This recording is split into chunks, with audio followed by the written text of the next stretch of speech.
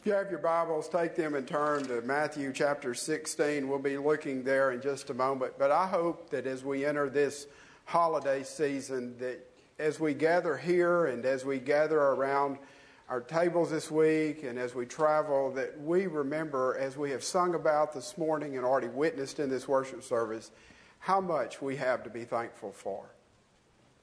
You know, when you think about what kind of message do you want to deliver at Thanksgiving, we think of the holiday season, but also so much of the emphasis that we're doing right now is on missions. And we do have so much to be thankful for individually and as a church, as a nation. I want to say thank you from Rolling Hills for what you do to help make our ministry possible. I would be amiss if I got up here and at this time of the year didn't say thank you for all that you individually and as a church have done to help make our ministry what it is in Lincoln Parish and around the United States. And even now, as we prepare to send our first group of staff on an international mission trip, believe it or not, to work in an orphanage, it reminded me of some statistics that I ran across not long ago in a book entitled Witness Essentials by Dan Meir, to realize what God is doing in our world, because I think sometimes we see all the negative and we don't see what God is doing. In 1900, Korea had no Protestant church. Today, there are over 7,000 churches just in the city of Seoul. At the end of the 19th century, the southern part of Africa was only 3% Christian. Today, 63% of the population is Christian, while membership in the churches in Africa is increasing at 34,000 a day. In India, 14 million of the 140 million members of the untouchable caste have become Christians.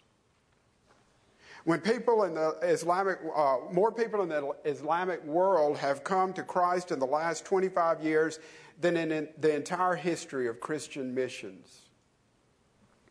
In Islamic Indonesia, the percentage of Christians is now so high that the government will no longer print statistics. In China, it's estimated that there are now more self-avowed disciples of Jesus than members of the ruling party. Even conservative estimates say that China will soon have more Christians than any country in the world. Across our planet, followers of Jesus are increasing by more than 80,000 a day, 510 new churches, and Meyer says something that is so insightful as to what is happening in our world when he says, and I quote, "The irony is that except for the Middle East where Christianity was born, and Europe and America where Christianity gave birth to their civilizations, Christianity is expanding everywhere else in the world today."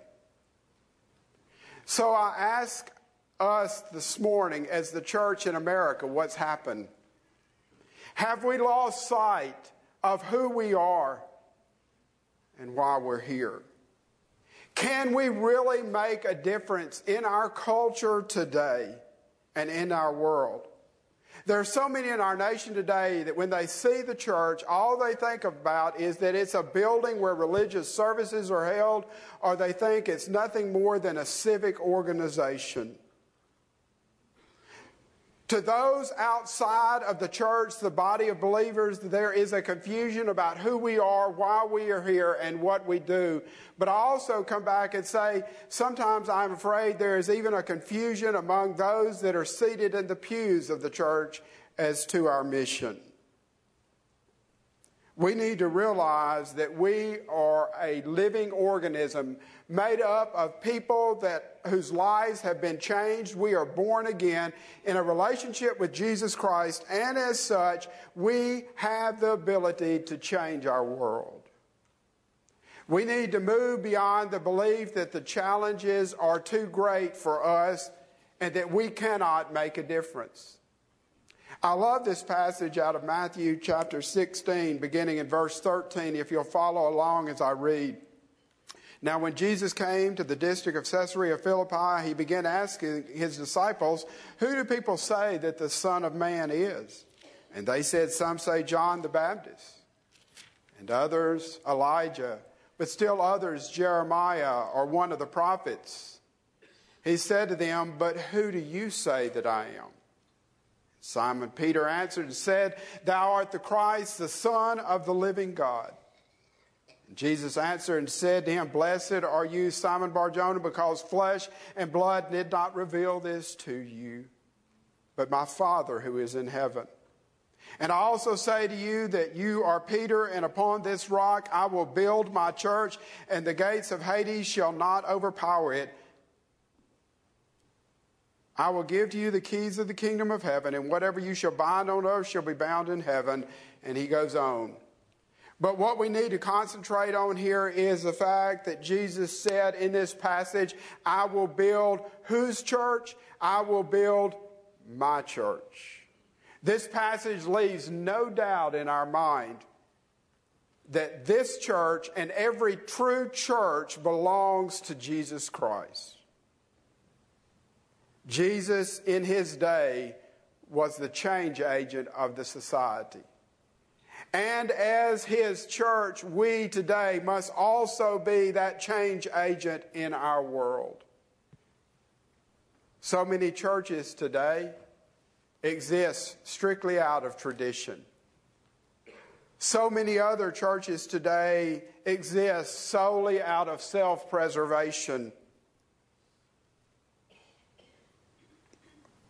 Our mission today as the body of Christ is to be God's people in our world. It means that we must be willing to share the love of Jesus Christ, not only here, but around the world. That's what excites me about Temple Baptist Church, of how God is leading us every day that we have life and breath to be more mission-minded, to have a world vision, to realize that while we are called to make a difference in our community, as those long-range plans are being laid out by the committees and different staff, that we are here to impact our world for Jesus. It means that we not only share the love of Christ, but through our actions and through our giving that we care for others. You know, we really don't know all that Jesus said to those early followers in the book of Acts when we read about the birth of the church, the same church that we are a part of today. But we do know that he gave some specifics that we can pick up on. We know that by reading in Acts chapter 1, verses 4 and 5, that Jesus told his followers to go to Jerusalem. He told them to stay there until they had received a gift. In verse 4 of chapter 1 of Acts, we read, Gather them together, and he commanded them not to leave Jerusalem, but to wait there for what the Father had promised, which he said, You have heard from me. For John baptized with water, but you shall be baptized with the Holy Spirit not many days from now. We also know that in those early pages of Acts, a verse that really is the hub of the whole book of Acts, in Acts chapter 1, verse 8, that Jesus told them, But you will receive power when the Holy Spirit has come upon you, and you shall be my witnesses in Jerusalem and Samaria and to the uttermost parts of the world. How many times have we heard that verse? But think about it for just a moment. We have the ease of travel today, but when Jesus was talking to this group of about 120, he challenged them to evangelize their world. Do you think for a moment they drew back and thought, we can't do that? That's an impossible task that he's asking us to do. Do we realize that he's telling us today to do likewise? And if he were to stand here today and challenge us and say, Temple Baptist Church, you as the body of Christ, I want you to start in New Jerusalem, but I want you to evangelize the world, would we draw back and say, how can a group our size with our limited resources, as blessed as we are, can we really change our world for Jesus Christ? Well, I want you to know that those early followers believed they could. They had witnessed the power of the resurrection. They realized that the power of God was upon them, and not through their power, but through his power. They believed with all their heart they could change their world. I will tell you today, based on the activities that we see occurring around our world on a daily basis, there are those who today believe they can change their world and they are evil. But we have the good news of Jesus Christ, and we have the ability through the power of the Holy Spirit to impact our world and to make a difference. Our mission is the same as their mission in the early pages of Acts. We are to evangelize our world for Jesus Christ. Jesus never intended for the church, as so many churches today do, to exist in isolation. In John chapter 17, verse 15, we read, I do not ask that you take them out of the world, but that you keep them safe from the evil one.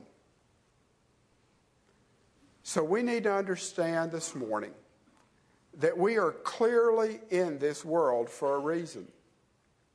He has left us here for a purpose.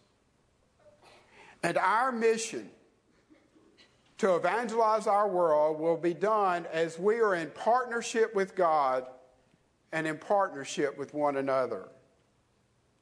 We participate with one another to change our world. That's what being a part of the body of Christ is all about. We're not in it by ourselves. And as we participate with one another, it means that we're in fellowship with one another.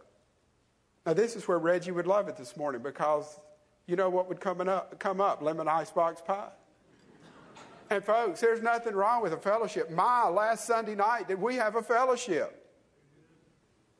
What a wonderful time of worship, and then around the tables, a time of fellowship. There is nothing wrong with that type of fellowship.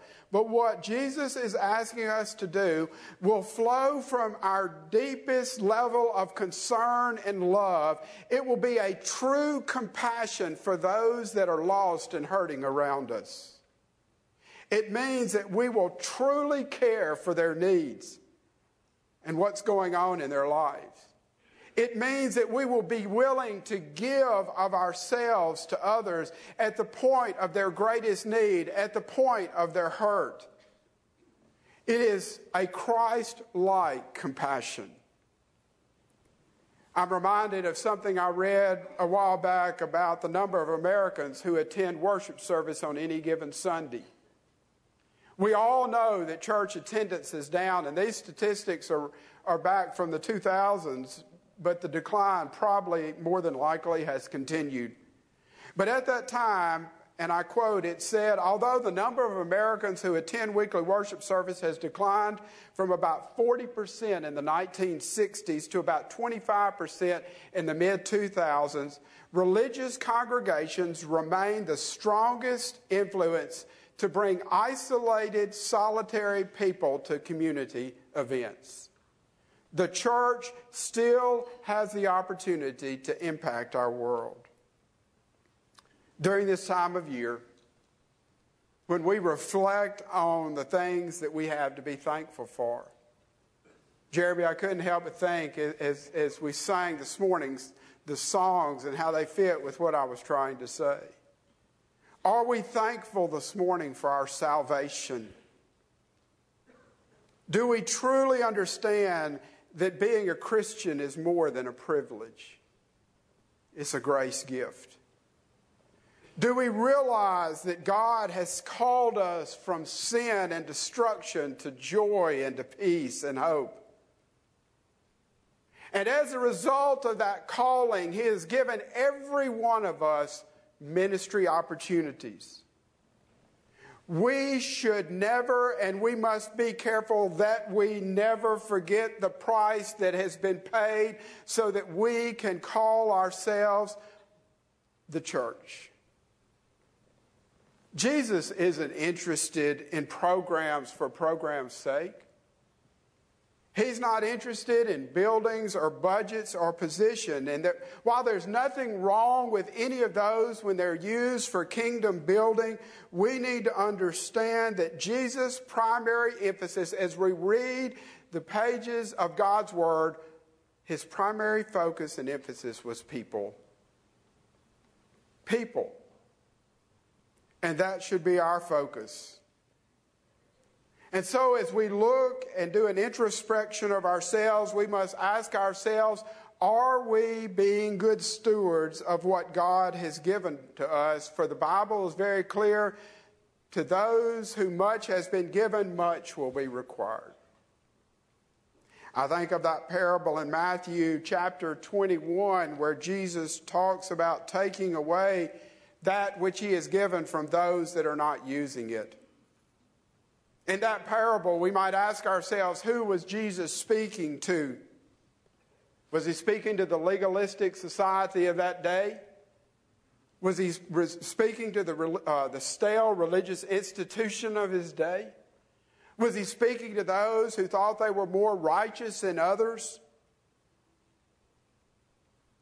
Jesus said in that parable, listen to a parable that I share with you, a landowner who planted a vineyard and put a wall around it and dug a press and he built a tower. And he rented out the vineyard and he went on a journey. And when the harvest time approached, he sent his slaves to the wine growers to receive the produce. But what did they do? The wine growers took the slaves and beat one and killed another and stoned a third. And again, he sent a group of slaves larger than the first, and they did the same thing to them. But afterwards he sent his son, saying, they will respect my son. But when the vine growers saw his son, it says, they said to themselves, this is the heir that has come. Let us take him and seize him and his inheritance. And they took him and threw him out of the vineyard, and they killed him. Therefore, when the owner of the vineyard comes, what will he do to these vine growers? And they said to him, well, he'll bring these wretches to a wretched end and will rent out the vineyard to other vine growers who will pay him the proceeds at the proper season. And then it says, Jesus said to them, did you ever read the scriptures? The stone which was rejected has now become the chief cornerstone. This came about from the Lord, and it is marvelous in our eyes. And here's the verse I really want to focus on. Therefore I say to you, the kingdom of God will be taken away from you and be given to a people producing the fruit of it. What was Jesus letting them know? Well, as you study that passage of Scripture, we can interpret it to be that Jesus would take the opportunity for the nation, the Jews, to carry that message, and now he would pass it along to the church, which is you and me. And I think that's a very good interpretation of that Scripture. But as we break it down, what I'm thinking about is Jesus was saying, I am going to let the world know that I am calling out a people, believers who will follow me for the right reasons, who will do it for the building of the kingdom. And we witness that in the early pages of Acts as the church is birthed and miracles occur and lives are changed, people are saved. I don't want to be careful here to assume too much, but could we also be witnessing in our society today what transpired with the Jewish nation in the New Testament with what's happening to the church in America today? Do we need to sit down and examine and ask ourselves, as the world experiences revival and the church in America declines, is Jesus going to take it away and give it to those who will be fruitful? You know, as we examine ourselves, I don't think it's too late for the church in America. I really don't. I think that we need to take time to look at ourselves, that we need to look at our motives and our passions and our influence. In meeting needs and sharing Christ, the author writes, and we sang about this morning when it talked about where we are in life. He writes, is our ministry located among the well or the sick? Is it located among the rich or the poor? Is it located among the saved or the lost? Is it located among the full or the empty, the powerful or the powerless? Those that are on the edge of life. For us, it means as we do what God has called us to do, we must not have an attitude of pride, but we must have a Christ-like attitude of servanthood. Our ministry must be one of self-emptying. It means that we are spent and that we spend whatever it takes to make a difference. God wants us to realize as we spend a time of thanksgiving in our lives that we were bought with a price, and we need to understand that this body that we are now a part of belongs to Christ. And that our purpose is to minister to people in a redemptive way and to give of ourselves and to love people with the love of Christ by meeting physical and spiritual needs. Everything that we have this season of the year and all of life to be thankful for belongs to Him. The foundation of the church is Christ and the cross. And I believe that God is calling for us, His church, to stand up and to make a difference. As we enjoy this holiday season, I want us to look at an excerpt from Max Lucado's book, Outlive Your Life. He writes in that book, long before the church had pulpits and baptistries, she had kitchens and dinner tables. The New Testament unveils that the house was the primary tool of that early church. The primary gathering place of the early church was in the home. He says, consider the genius of God's plan. The first generation of Christians were a tinderbox of cultures and backgrounds. At least 15 different nationalities heard Peter's message on the day of Pentecost. Jews that day stood next to Gentiles. Men that day stood next to women.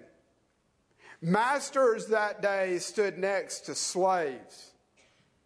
Max Lucado asked this question, can people of such varied backgrounds and cultures get along with each other? And I would say we may wonder the same thing today. Can one culture live in peace with another? Can one political party have common ground with another? Can a Christian family carry on a civil friendship with a Muslim couple down the street? Can divergent people in our society get along today? Well, I want you to know that early church did. They did so without the aid of sanctuaries or buildings or staff or clergy or seminary. They did so with the clearest message. Their message was the cross, and their tool was the home.